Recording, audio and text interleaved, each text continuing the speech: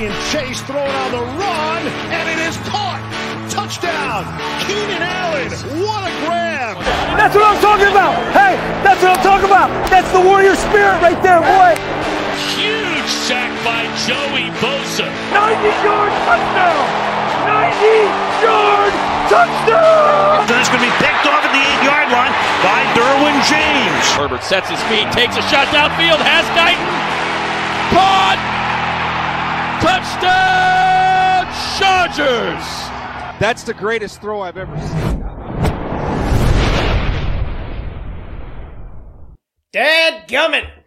Thunder Down Under Chargers Football Podcast. A fine welcome to you all, wherever you are, however you may be listening. Andy here, joined by Jack and Alistair. Hello, boys. Hey, mate. Howdy. How are we doing today? This week? Yeah, well, I have been better. Let's just put it that way. Yeah. Well, if you can't be with us through the bad times, don't be with us at all, right? Thanks for joining me, you both. Helping me remedy what I watched on Monday afternoon. I did go a bit silent on the socials, just trying to digest everything and, cope with it all. Wouldn't have anything to do with the weekend we had, would it, mate? Oh, that was just a lot of love and a lot of fun. All clean stuff. Oh, golly. Today we'll get through the Jags review. We've got a new game just to break it up, just to get a bit of light into the show this week after the football weekend that we've had as Chargers fans. And then we will preview the seemingly anticipated Texans matchup in Week 4 in Houston to round the show out. So, on Sunday, Jacksonville Jaguars 38, Los Angeles Chargers 10. It was a glorious afternoon in South California. Beams of sunlight glistening through the glass ceiling, just right for Sunday afternoon football. And that's where the buck stops. It was a 0-0 scoreline at the first break off the back of 2 consecutive 3-and-outs by the Chargers offense. The signs were ominous. Bosa left the game through injury, and James Robinson was starting to find some rhythm out of the Jags' backfield.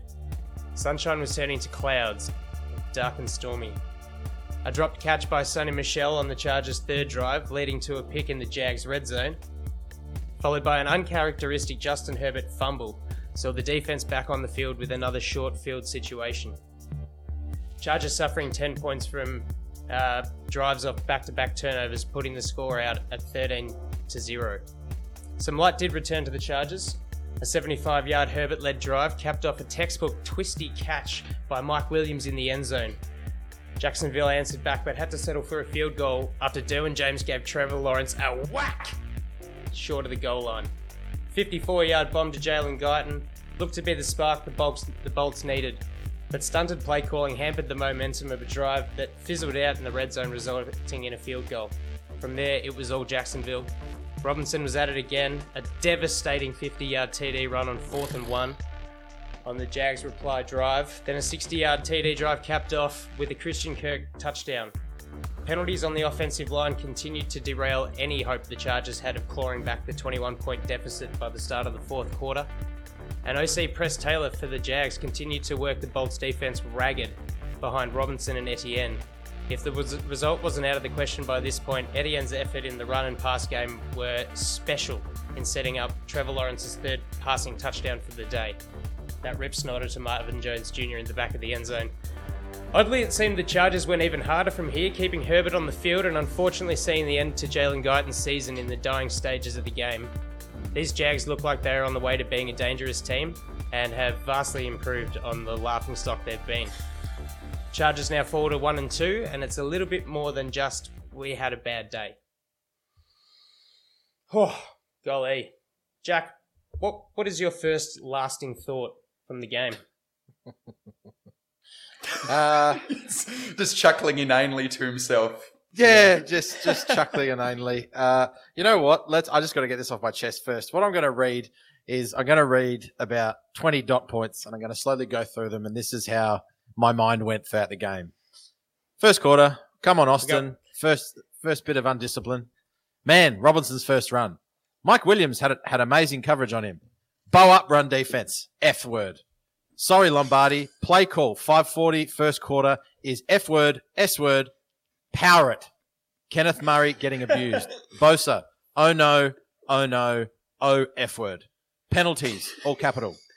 F me, fumble pick, all capitalized. Effing Pickett, DJ, capitalized. This is effing disgraceful, capitalized. Why are we relying on Carter and Everett? Shocking first half. Staley has been outcoached first half. McKitty effing sucks. S word. Slater, injury, S word.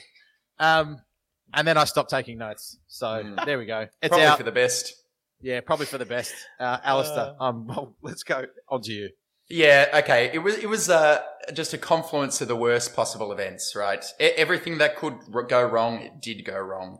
From catastrophic injury to coaches being outclassed to players failing to execute in key moments. So where do we take the discussion? I might start with the coaching. On the offensive side of the ball, on the rewatch, it's just clear that defensive coordinators are working out this Lombardi mechanism. On most passing concepts, you've got kind of two short routes being curls of some description. You've got a running back out into the flat. You've got some kind of a deep post or over, often run by Williams. And defenders are just sitting on anything deep because they're not fearful of the speed on our offense. And they're just challenging us to take those shots.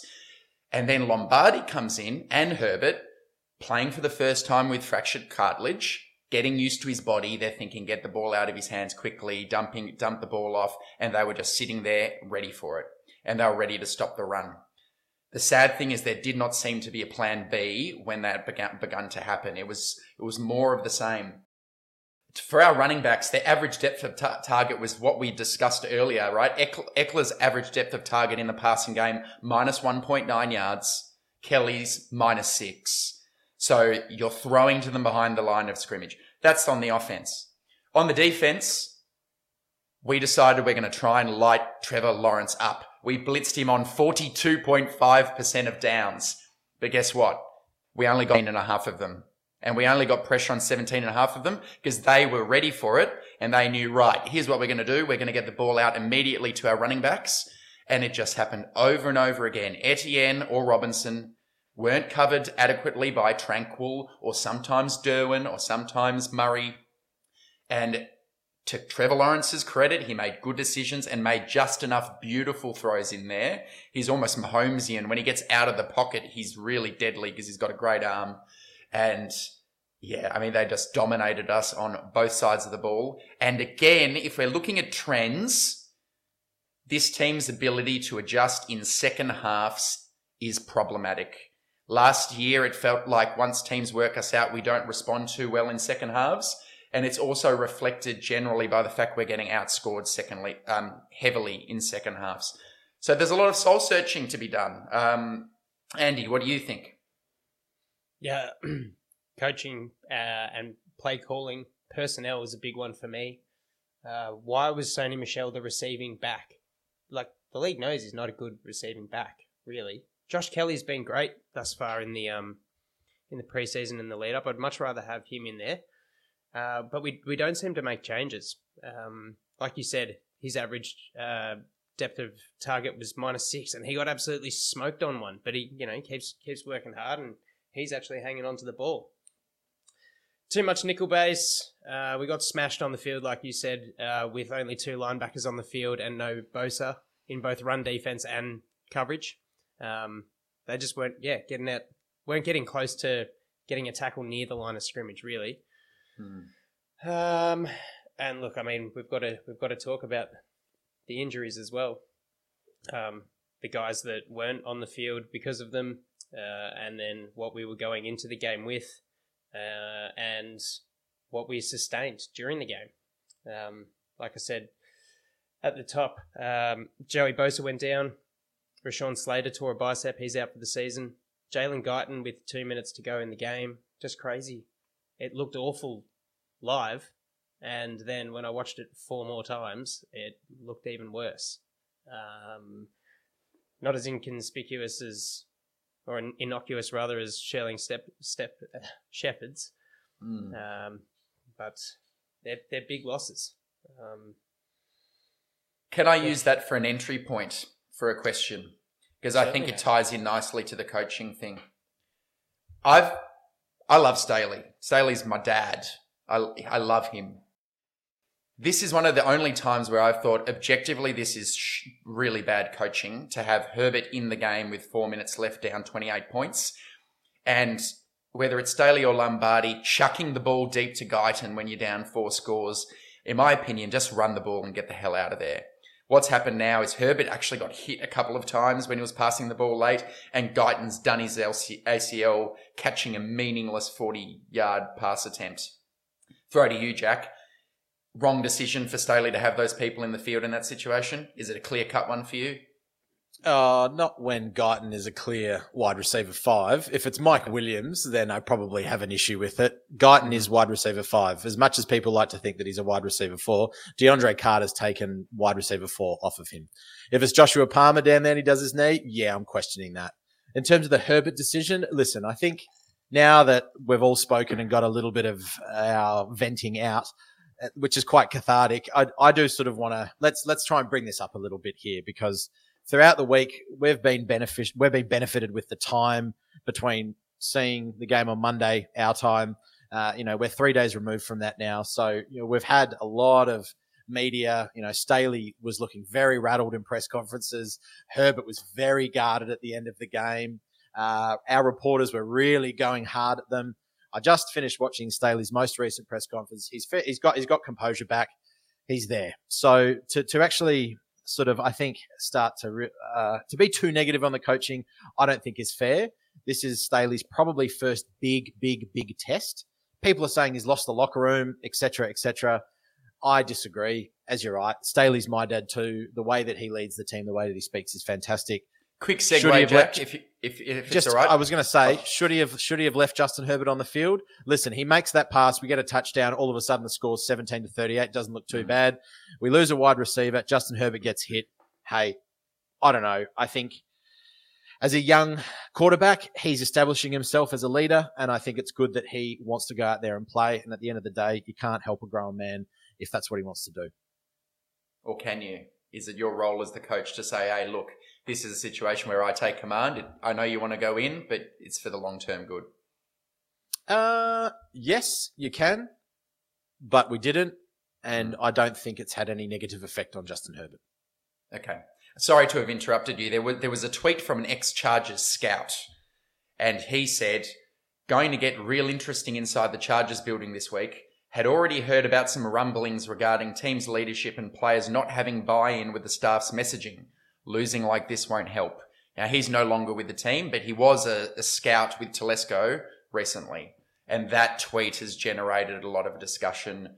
What stock you put in it, I don't know. Too much is being read into Nothing. Sebastian Joseph Day calling a players-only meeting after the game and then the players storming out and not doing their usual media availability.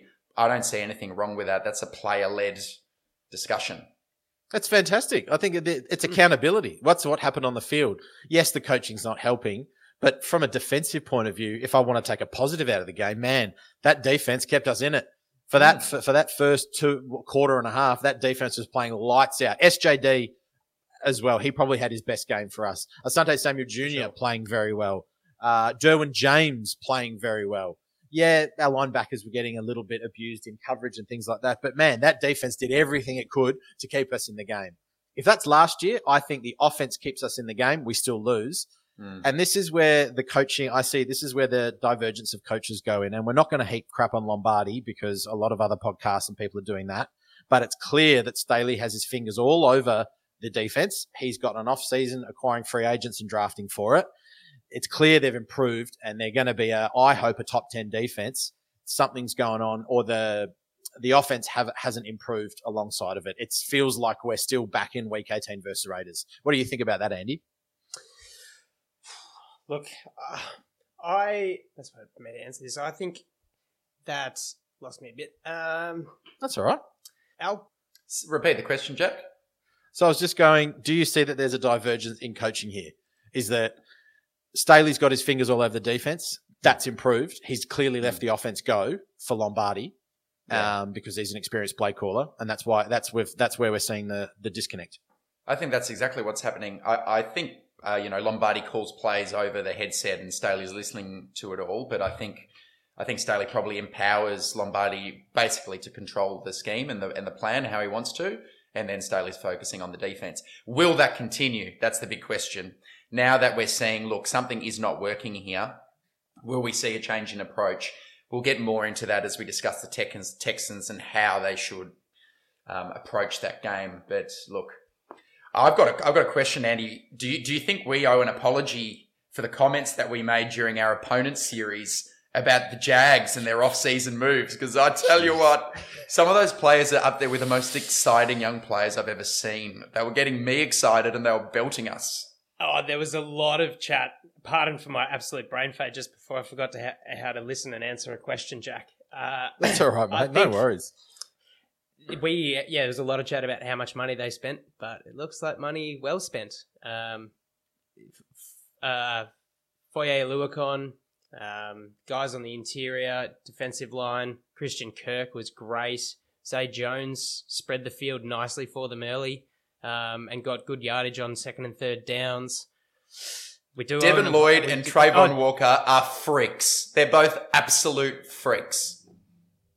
You can do anything with them. You can play them off-ball linebacker. When Walker had a few pass rush snaps, looking at the length of his arms and just pushing the right time. And Josh Allen on the other side is an animal as well. Yeah. Devin Lloyd almost had a couple of picks. There was one drive where Herbert was just mucking him up, really. He was really off. And Devin Lloyd got very close to a second one. Very exciting. Yeah, and look, it's good fun to see them, to see it actually work out for them, because it was a horror show last year. And it's good for Doug Peterson. He's a Super Bowl winning coach. Good to see him back in the league and doing well. And dare I say it, it's good to see Trevor Lawrence blossoming. And Mike McCoy. Yeah. God, that made me ill. His damn visor. God, that's a great job, Trevor. That's a great job. Well, I've got to put my hand over my heart, or maybe, have a pie smashed in my face. I don't know what it is. I made fun of Jacksonville fans standing in piss. And it looks like I've pissed my pants, and sitting in it right now, because of that score was very embarrassing. To just divert back to this Lombardi questioning, Alistair, do you think that Herbert actually covers up some fatal flaws in Lombardi's scheme? Ooh, that's interesting. The only things he'd be covering up are the ones where he makes something happen just by his incredible athleticism outside of the pocket. And a lot of good coaches benefit from QBs making off-script plays. That's not how the play's called. That's not what they're meant to be running. But, oh, wait, Herbert has jumped up and then thrown 50 yards down the field to Guyton. And Lombardi goes, okay, good, 50-yard completion. Yes. I want to say that Herbert actually needs to share in some of the blame from Lombardi, because on the rewatch, Herbert does have a bit of an aversion to turning the ball over. He's very safe with the football. If he can take a check down, he will, from my perception. And I've seen a few plays this weekend where it looked like had he waited a little longer for the play to develop, there were players coming uncovered down the field. Now, whether that's to do with his ribs and him wanting to dunk it off, or something more, intrinsic to him, I'm not 100% sure, but I suspect it's more the latter, because it is something I have noticed with Herbert. He doesn't like putting the ball in harm's way, just throwing it up. He will err on the side of going short if he has to, not to turn it over. Not that it's just an observation. Or absolutely thunder the ball into the receiver's hands. Mm-hmm. He does have a tendency when he's perhaps throwing the more riskier pass, he decides, all right, I'm going to throw it in a place where really only the wide receiver can get it, and I'm just going to throw the absolute hell out of it. Yeah. That pick to Sonny Michel, he threw that hard, man. That was very, very hard. And is that you got to catch that though? You got to catch that. Agreed. But you're right, Alistair. I didn't think Herbert looked particularly nervous in the pocket. I didn't think he didn't have feet. He didn't have happy feet. His technique was still pretty sound. It was just, perhaps it's just that mental game. And I find it bizarre that he kept going, what I do with my body is entirely up to me, and I'm not going to say anything. There's some, whether we might not see it in the physical aspect of the game, but there's some things going on upstairs, I think, with him there. So he still had a pretty incredible game. That throw to Guyton was just ridiculous. And the fact that he played was great. Yeah. He'll get better too. Yeah. He's probably fed up of being, forced to answer the questions the same way every time, and then people questioning his own integrity. He's Exactly. going, okay, no one scripted me an answer for this. This is from the heart, but back off.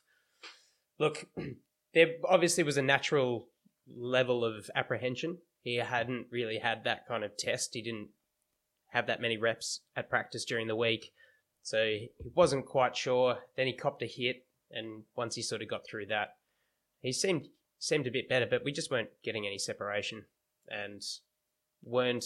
I don't think we were in remotely invested in the run game at all. I thought a few things didn't work, and then we just didn't really look to change it up. Didn't really look to get Josh Kelly in there that much. I keep going on about that, but we've got Isaiah Well, he should have Spiller. been in the game, Andy. I was very annoyed where the second drive on offense, Michelle's lining up in the backfield, got a few touches. It's that same thing with Fehoko. Why aren't we rewarding the player who's earned the reps? Exactly. Yeah. Exactly. And then lo and behold, there's an interception involving that player. There's plenty of blame to be shared for that play, but I didn't think Michelle should have been on the field at that stage of the game. It was very early. Give Kelly a run. Can we talk offensive line for a bit? Just before I do, I just want to ask you, Alistair. Is it time we saw Isaiah Spiller suit up? Yeah, I think it is. Is this not a good opportunity against the Texans to blood him against? They've got Jerry Hughes, but they're not that flash. I don't think. I think it would be a great opportunity, and I think because of this loss, I'd be in favour of getting active a couple of the rookies. JT Woods for Alohi Gilman. Give it a go. Yeah, great call. What a liability. Isaiah Spiller for Sony Michelle. I know that sounds harsh. Just say, Sony, we're giving you a rest. We want to give a game to Spiller. We're going to rotate our backfield week to week. You're a veteran player. Have the week off. Listening to Staley today doesn't sound like that's the plan, because when he was asked about Spiller, he started talking about Kelly and that it's about special teams ability. So Michelle in their mind, Michelle's an RB2. He's a power back, and I'd like to see what's behind door number 2 at this point for a couple of positions. Yeah. I guess that's a good segue then to talk about the offensive line, because Staley came out today and talked about Jamari Salyer starting at left tackle, which a lot of people are excited about, and I think all of us three included. But I guess the decimation, of Slater tearing a bicep tendon, out for the year, see you later. That really rocked me, being an offensive lineman. When I saw that injury happen, I've almost immediately gone the way that he's carrying the arm. It didn't look like a shoulder. It looked like the unfortunate bicep tear. Real weird, didn't it? It was like Joey Bosa's as well. They were almost like when you force something and you slip because of all the isometric contraction and it stretches. That's how it just goes ping. And it was like Bosa's groin when his legs came out from underneath him when he swung around on the edge there.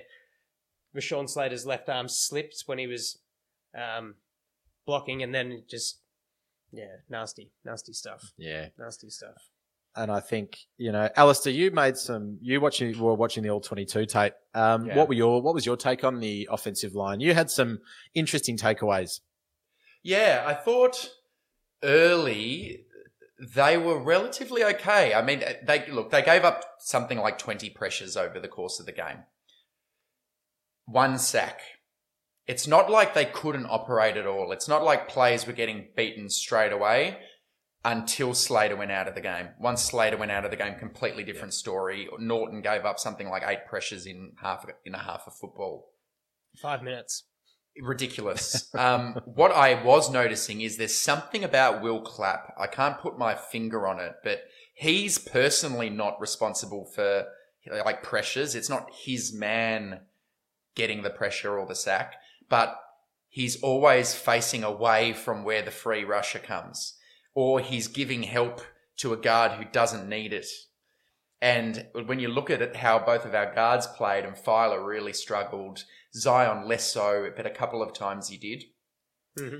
You just wonder, is that happening when if Corey Linsley's in the lineup? Do you think it would be happening? Well, I think I made the observation that when you sent through a couple of those videos, that it seems that Will Clapp is getting the ball off fine. He's probably not making as many pre-snap reads as Linsley's saying. It doesn't look like there's a lot of control in terms of voice as well. It doesn't seem like he's pointing out and he doesn't know where the protection's coming from. And I guess for him as an offensive lineman, you just want to make sure that you're getting hands on someone. And the videos that you shared, Alistair, and then I had a look myself, is you're right. He's not personally responsible, but he's not really doing much to help when he is helping. And he's spinning his head side to side going, well, what's going on? I don't think those pressures, especially up the middle, is that the one where you showed the double A gap blitz, the stunt or the cross? Yeah, the crossfire. And he's just got no idea. I mean, Eckler and the running backs do a pretty good job, or did a pretty good job on that one. Linsley's just so important. And the left side of that line is going to be so important. And if Linsley doesn't play against the Texans, it's going to be a fascinating kind of experiment with Solier at left tackle. But Johnson, I thought, was still very good. For a third game, I thought he was still very good. Not a great start for our new O-line coach, right? Frank Smith left to go be the OC for Miami. You've got the new guy, Brendan Nugent. Through 3 weeks, the gradings are right down the bottom of the league. Let's hope that wasn't a bad hire. It's still early, small sample size, but not a great start. And Miami having a very good year on the offensive line too. And they were 32nd last year. Suddenly they look capable. Have we let a star leave the building? Time will tell. Also no Xander Horvath to be seen, really, which again... not much. Lombardi. I know he's your boy. What can Lombardi be doing, Prof, to just use Xander a bit more? Oh, just a little bit more, I think, versatility. There's a lot of chat surrounding Joe Lombardi's playbook resembling the likes of a Cheesecake Factory menu. But all I'm seeing available is one type of cheese and one type of cake, and they ain't that good. It's very vanilla. He's not utilizing personnel well.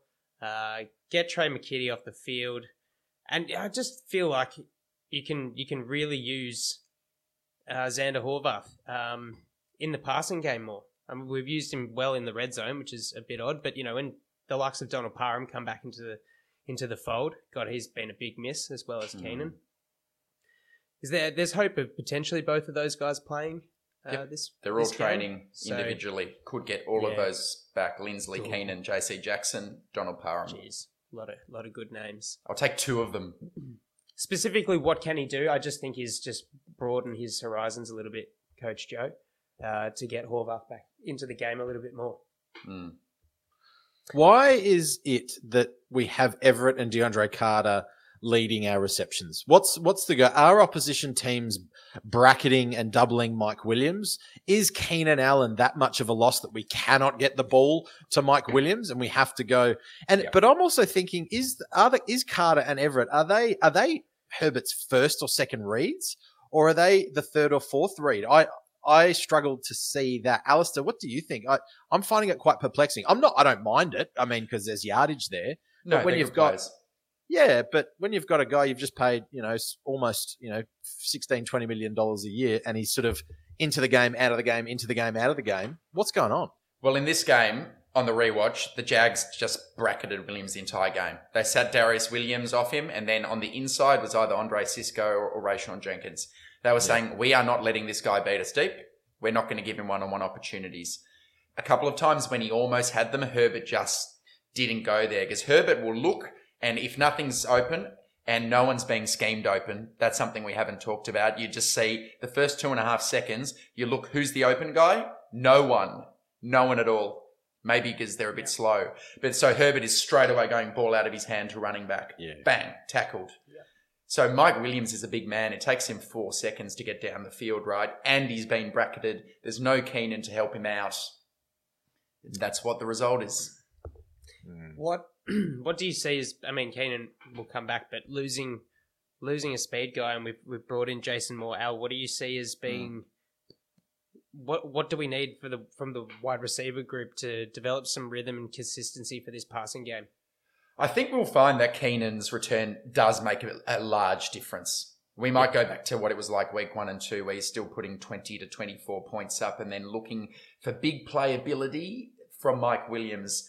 We weren't using Guyton very much before he did his ACL, right? Not at all. So it's not at all. a handful of snaps per game. Jason Moore might do something similar this week where he's on the field 5 to 7 snaps for the game. I think it's just a deficit we have of speed, and we went into the season deliberately making that choice. We didn't address it. We thought it's more important to address the defense and the offensive line, and we thought we could win with what we have. And it just shows we're a bit limited in what we can do. We're a bit one-dimensional because we don't have a speed element, although you can always try to sign someone off the street like we did with John Hightower. I think just one of my last points, and this is more of a rhetorical question that is a question, but there was Austin Eckler was very vocal in the preseason about the other running backs in the room taking his mantle. And come on, guys, challenge me. I'm going to say this to Austin Eckler. The time is now for you to challenge yourself, buddy. What's going on? There's something, I don't know whether it's scheme or whether it's your body or what's going on. We need to see some production from you because, it's been quite disappointing so far. So come on, Austin. You've got it in yourself. You can do it. Come on. Let's get into one of those games where you get 4 touchdowns, 120 yards, baby. Come on, man. Come on. I know. Well, this is the week, right? You're going to add something to that, Andy? I was just going to say, when you rely on using him more during the drive leading up to the red zone, you're not going to see as much out of him. But we don't have the guys, or we don't have the ability to get the plays to get chunk yardage down the field, keep Eckler fresh. I still thought he fought really hard. I thought the whole team fought really hard. We ultimately couldn't adjust to what we had to, and we couldn't adjust to the changes in the game from Jacksonville and what was working and what wasn't working. We just wouldn't change how we went about it. And the Jags spent 38 minutes and 27 seconds on the field. Our ass. We got absolutely gassed on defense. And offensive penalties, Storm Norton. It was a whirlwind of good fun. Speaking of good fun, unless there's anything else on the game we want to dwell anymore, let's have a laugh. You want to laugh? Yeah, let's have a laugh. I think we need one. For God's sakes, just give me the damn number! All right. Numbers are everywhere, aren't they? You use them to measure stuff. We judge each other using numbers. Some people can smell them. Some people can taste them if you suffer from synesthesia. Synesthesia, yeah. In this segment, we're going to go around the horn talking some numbers, any numbers that have stood out to us from the NFL, and we're going to give you the damn numbers. I will start us off. My number to start us off is 10. And 10 is the number of fights I almost got into on Bolts from the Blue after the game. I apologize for anyone who was the target of my furor. I find my default position is to get extremely loyal and defensive about it, particularly Brandon Staley. And some people just the kind of off the cuff fire Staley. He's hopeless. He doesn't know what he's doing. Really got in my gullet. So I decided to fight back. And apologies, nothing personal, and hopefully we can move on after a win this weekend. On to you, Andy. Nice. My first number is 6. The number of times Bills offensive coordinator Ken Dorsey smashed the desk and everything in reach after the offense failed to get the playoff to spike the ball as time expired. Props to the magic hand that appears to cover the camera well after all the carnage has taken place. That was after a pretty cruddy Chargers-related weekend of footy. That was a nice bright light. Jack. Andy, this one's for you from a person that you've laid a bit of shade onto on the podcast. And this number's 178. And that number refers to the amount of players who caught more touchdowns than Kenny Golladay in 2021. Golladay's numbers were 37 receptions, 521 receiving yards, and 0 touchdowns. Among that 178 players, 7 were offensive linemen, with 6 actually playing on the line, including Giants left tackle Andrew Thomas. So Kenny Golladay, I believe you packed up your locker and you're going somewhere else. Good luck to you, sir. And let's hope that you can catch more touchdowns than you did last season. Alistair. Number 11 links to the Chargers again, and that's the total number of explosive plays by the Chargers through 3 weeks of the NFL season. An explosive play being defined as 10 yards on the ground or 20 yards through the air. 11 is low. It's 32nd in the league. Almost a fireable offense with some of the weapons we have. Need to improve from number 11. Good point. Well made, Ali boy. 95. The total number of points scored thus far this year by the Detroit Lions, sitting in second place in the league behind Baltimore on 99. Astounding to think in 3 weeks these would-be cellar dwellers, would have 5 TDs on the ground and 7 out of the hand of Jared Goff. Dan Campbell is the Lions guy. They're playing all right. Don't mind look at them. My number is, I'm going back to the Windy City. I have a love affair for Justin Fields, but this number is 4,000.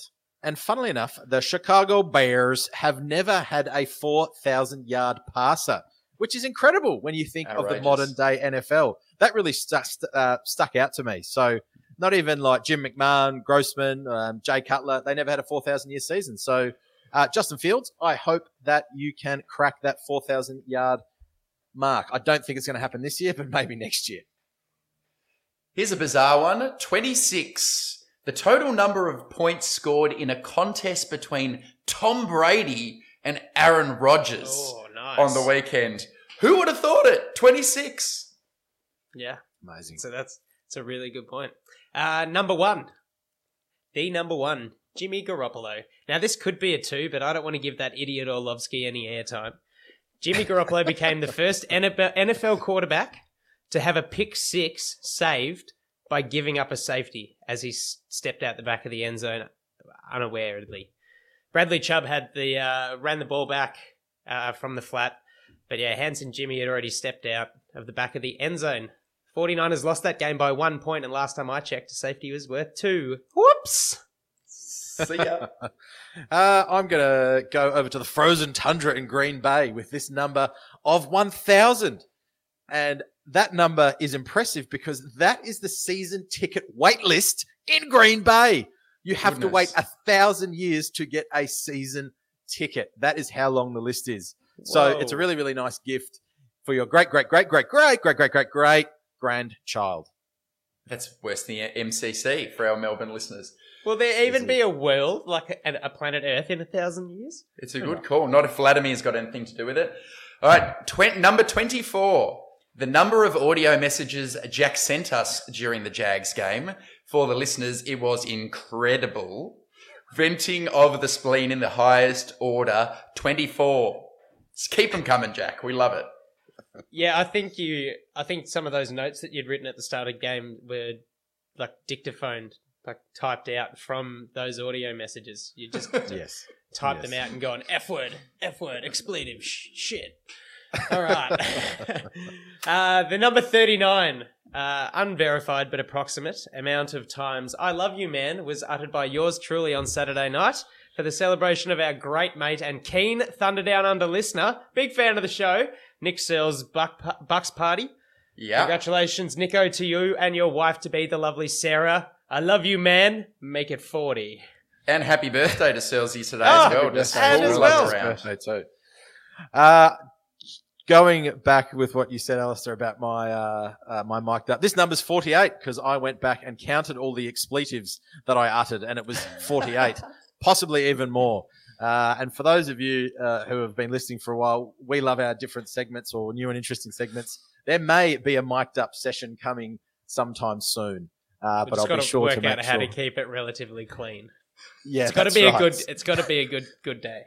Otherwise, I might not have a job the next morning. So there we go. All right, my second last one, and it's a big fat donut. The number 0, which is how many more times I ever want to see Storm Norton take an NFL football field in season 2022. Zilch. Yeah, my second one and my first of 2 Chargers-related ones, 24. The total number of rushing yards for the Chargers against the Jags. This is my second last one. And this is 9%. And that 9% is PFF's prediction for Austin Eckler to go over 100 yards against the Texans. 9%. Wow, we're in trouble. Last one, and mine is 14-12-22. And that is, listeners, I've booked flights for the 14th of December 2022 to come to the United States with my then wife on our honeymoon. We'll be traveling to the West Coast, going to go to the Chargers-Rams game on New Year's Day. Really excited about it. So drop some comments on things we should do. Going to be in California and then go up to Portland and Seattle. Can't wait to be there. And of course, tailgate is a must. So if you're going to go to that game on New Year's Day, I'll be there with the Jello shots, with my big head, and we can talk about the team we love the most. Yeah, big Fantastic. Head. Great stuff. Number 4, for me to round out, the next group of desperately winnable games for the Chargers, starting with this one that we are about to preview against the Houston Texans before the hill starts to get pretty steep heading toward January. Last one for me, and it's the number one. Andy, this is the number of times you've had to leave the podcast early because of severe diarrhea. So let's not Ding, ding, ding, ding, ding, ding, ding, ding, ding, ding, ding, ding. Oh, got him, yes. Let's hope that doesn't happen again. Yeah, that was when we went real fast and loose, and Yeah, that was, yes. All right, moving right along. That was just give me the damn numbers. Good fun. Week 4, we got the Texans coming out of the last game. As we mentioned, a few injuries. Obviously, Keenan Allen, Corey Linsley, Donald Parham, J.C. Jackson, they didn't play. Joey Bosa's groin, 4 to 6 weeks, hopefully. He's been placed on IR, which is now 4 games minimum instead of 6. Rashawn Slater, torn biceps season. Jalen Guyton, ACL season. So as a result of the 3 blokes on IR, onto our 53-man roster come Derek Tusker, outside linebacker claimed off waivers from the Steelers and the Titans. I think he was drafted by Denver. Richard Rodgers is back on again. And an interesting point, Al, you made earlier, that this is the 3rd time that he has been brought off the practice squad onto the official roster. And it is the last time he is allowed to have that happen. He can't go back on the practice squad. So he either stays or once he's cut, he is gone. And Jason Moore, the wide receiver, up from the practice squad onto the 53. Within the 53, it was announced, confirmed today, Jamari Salyer, 6th round rookie, to be our new left tackle. Woo-woo! Come on. Woo! Come on, Jamari. Storm Norton back in the shed to be the swing tackle, and you'd imagine Brandon Jaimez into that swing guard position that Salyer was. One signing onto the practice squad, John Hightower from the Eagles, 4.43.40. He's got a little bit of speed, some drop issues. He'll be on the practice squad, and we still have 1 remaining practice squad position. So, there we go.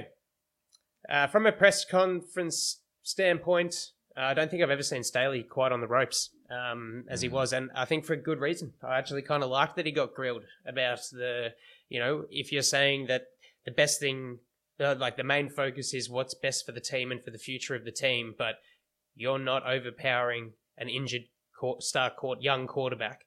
This is going to keep affecting him, so where are you sort of muddying up? And I won't say Staley's my daddy, but I'm a big fan, and I'm glad that they went at him about it and they challenged him. He had to sort of go off script a bit, and his eyes were going. He got rattled a bit. It was like you when Jack answered that question earlier. It was ask that question. White noise. Yep. Yeah, getting too much into my other work. Drew Tranquil spoke pretty earnestly. I thought he summated the defensive downfalls quite well. Minimal pressure. We couldn't get to Lawrence. We couldn't turn the ball over. Couldn't get off the field. And SJD leaving the post-game chat. And you mentioned that earlier, Jack, and I think that's a really strong and powerful thing. You take responsibility for your actions on the field. And he's a leader of the team, and he led from the front, and that was really good to see. We almost didn't go into enough, Andy. SJD played great. Oh, yeah, I was just about to say. He played great, man. He had 6 tackles in the backfield. First 2 weeks, I was very concerned about the signing. Great to see that level of effort. Keep it up. Yep, completely agree with you. So, actually, absolutely had the podium. He had a better day than Staley or any of the coaches did, I think. So, look, improve, maintain your standards. So we move on to the Texans. They now sit at 0-2-1 on the season, coming off a close loss to the Bears, 23-20. Game probably where Houston's defense did everything it could to keep Davis Mills in the offense afloat, but no real luck. They just couldn't get the ball far enough down the field or just do anything in the red zone. Jalen Petrie was awesome to see. He had an absolute breakout day. 2 interceptions and a sack. His first career tallies in both defensive columns. And if given a bit of time, if not given time, Davis is prone to awful decisions. That said, he did look okay in parts. He does look to his tight end group and can move the ball down the field. But he just, like I said, didn't seem to convert in the red zone. Still seeing a bit of pass rush out of Jerry Hughes. Oh, yeah. And Lovie Smith is up to his old tricks. That was a pretty awesome fake punt to keep that drive alive. What do you see moving into the Chargers-Texans contest, Jack? What do you think the Texans' main strengths are and potential issues that the Chargers might face in this matchup? Yeah, I think, you touched on it. Petrie had a great game. And I know, Alistair, you watched the game. I watched it on a 40, but I also watched Lovie Smith's press conference, and it was just interesting to see what kind of questions that the Texans media were asking him. And it seems to me that they do like rushing the passer, but they do love blitzing. I think Petrie got his last sack that was on a blitz as well, and they were blitzing throughout the game quite consistently. So I definitely think that they're going to be doing some interesting things pre-snap, which makes Lindsley being back all the more important, I think. And I mean, even though he put the ball on the ground twice, I think, but Dameon Pierce had his biggest workload for the year so far with 20 carries. He accumulated, I think, 66 of his total 80 rushing yards were after contact. So he's hard to take down, very much like your Robinson, ETN type. So those were really 2 key areas that I think that we should really be looking at is, containing Dameon Pierce and trying to actually get a fumble, which we're half decent at sometimes, and really looking at that defense pre-snap. And if Will Clapp's in there, heaven help us, let's cross our hearts and go from there. Alistair, what about you? Yeah, to add to flavour to that defense, they've at the moment they're pressuring the quarterback the 9th most in the league. And they've had 10 sacks, which is 5th in the league. So they're doing something right up front. There'll be a challenge there. I was super impressed with their offensive line's pass protection against the Bears. They allowed 5 pressures for the entire game. Now, historically, I have not seen that offensive line be particularly good. But Laramie Tunsil on the left is an absolute rock. And on the inside, rookie Kenyon Green looked fantastic. Right side, a bit less sure, but overall, they gave Davis Mills every opportunity to succeed. So, we're not applying the most pressure in the world at the moment. We struggled against the Jags. They had their way with our pass rushes. There's no Joey Bosa this week. Little concerned about that matchup because their offensive line looks really good. Yep, I tend to agree with you. That was a massive point for me, was Laramie Tunsil in particular. And like we said, an issue with the Jags game is the recognition of a young quarterback to pick up that we do run nickel, so we've got less linebackers. You've got Rex Burkhead, who tore us apart last year as a huge dual threat out of the backfield as well. So that's a big thing to come up, and coaching for me as well. Like I said, I think Lovie Smith's still got a couple of tricks up his sleeve. And for mine, Staley and Lombardi do have... I'm going to throw a challenge flag. Okay. Challenge flag, please. Challenge flag. Flag on the play. This is a new little aspect of our show we have. If we disagree, you can challenge. And then, Jack, you become the referee and third man arbiter. I think Lovie Smith is a dud. I think his coaching game management is not very good, especially on fourth downs. He's one of these guys who will punt on 4th and 1 from the opposing 35 rather than attempt a 52-yard field goal. Because he's such a defensive guy and he coached the Bears in the early 2000s with Urlacher and Briggs, he will never go for it on 4th down.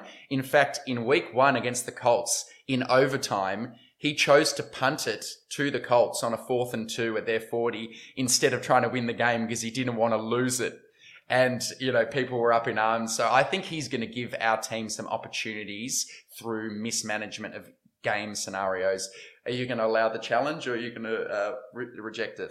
Uphold the call on the field, or is the booth going to overturn? You also need to have an idea of what Lovie Smith's been about. So don't just let him swill you with his words, do his lawyer thing on you. Tough. This is a tough one to adjudicate. I will say that You have to be absolutely sure to overrule the well, if I look at if we sort of move on to that next part when we analyze the opposition is when we look at the weaknesses. I think Lovie Smith has been very poor and consistently poor on the play that they're calling on short 3rd and downs.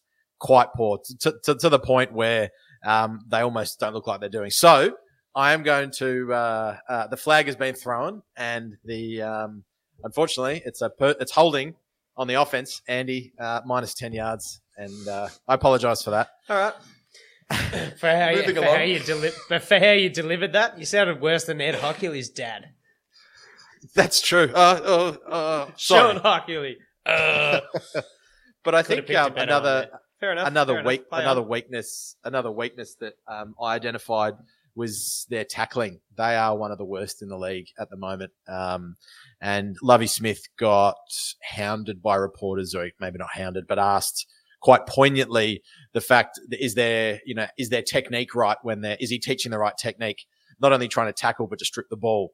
He was very defensive about that in both ways, pun intended, Lovie Smith. So hopefully Eckler can get in there, bumble along. Hopefully big Mike Williams and big Gerald Everett can take a few catches and shrug off tacklers into the end zone.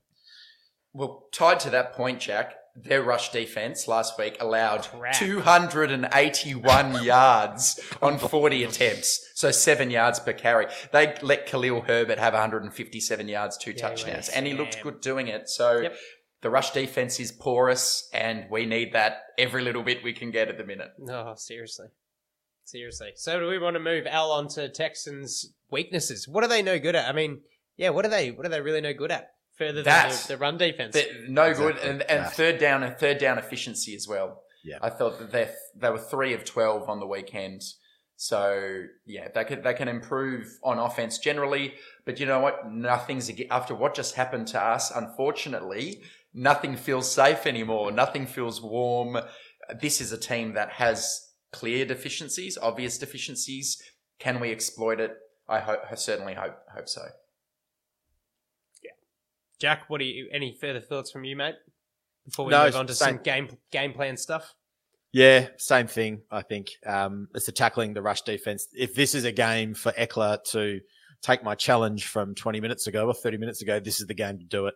And Lombardi, can we scheme some different kind of runs as well? Can we start looking at some exotic looks? Let's just pound. Then give Herbert some time to unleash the big cannon.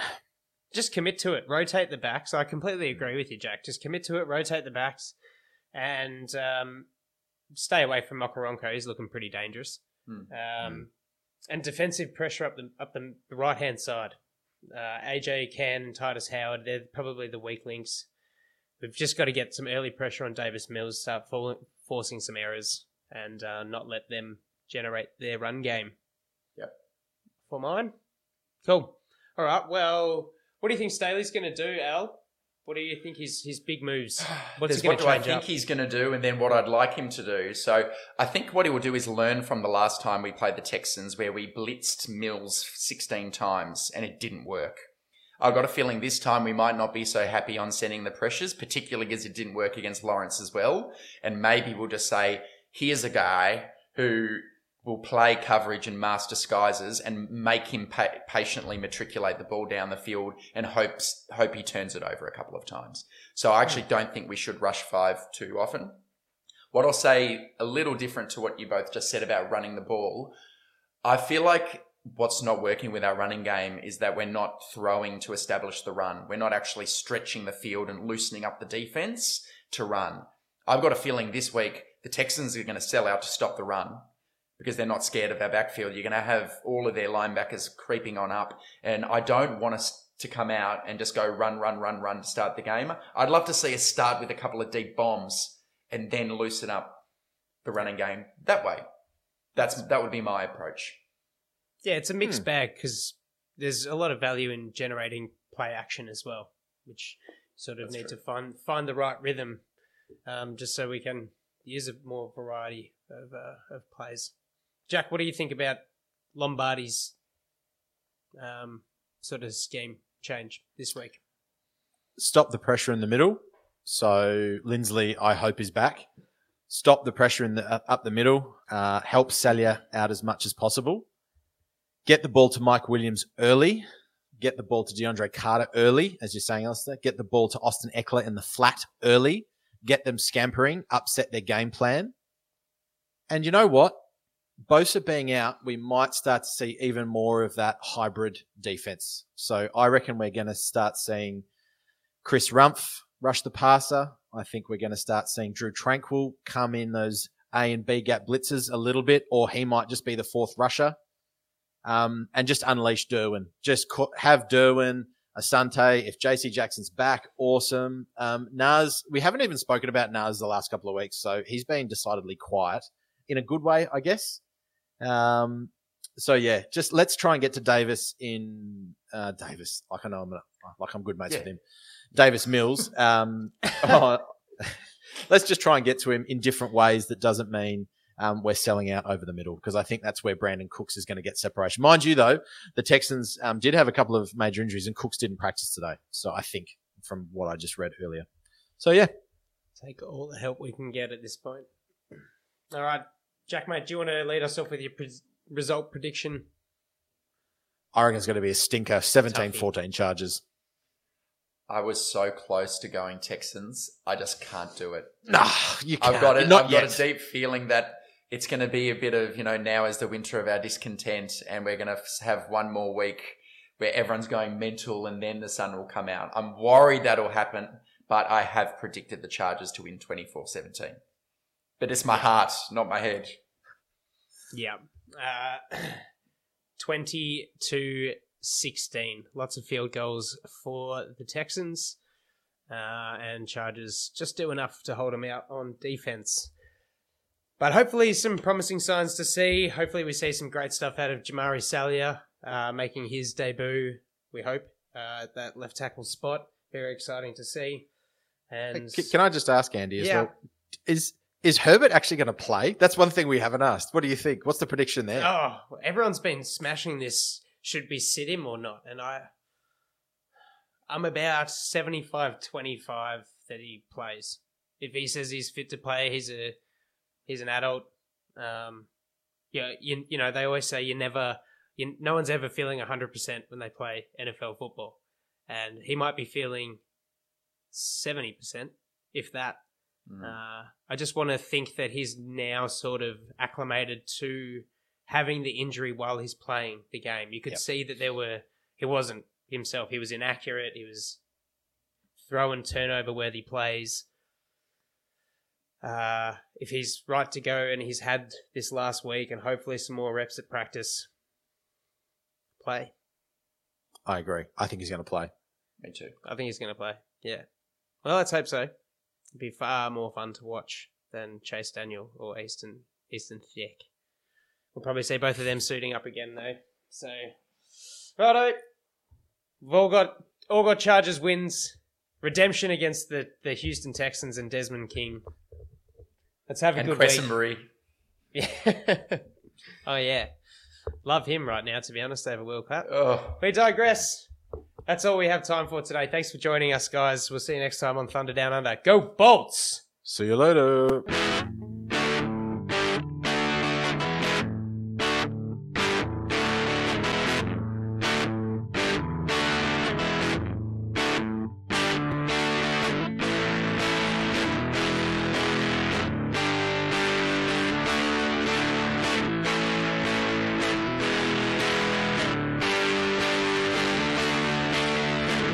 Backpedals looking, firing. He's got Floyd turning. Got it! Zigzag, 10, 5, high step, touchdown! San Diego! Woo! Good night! Good night to all!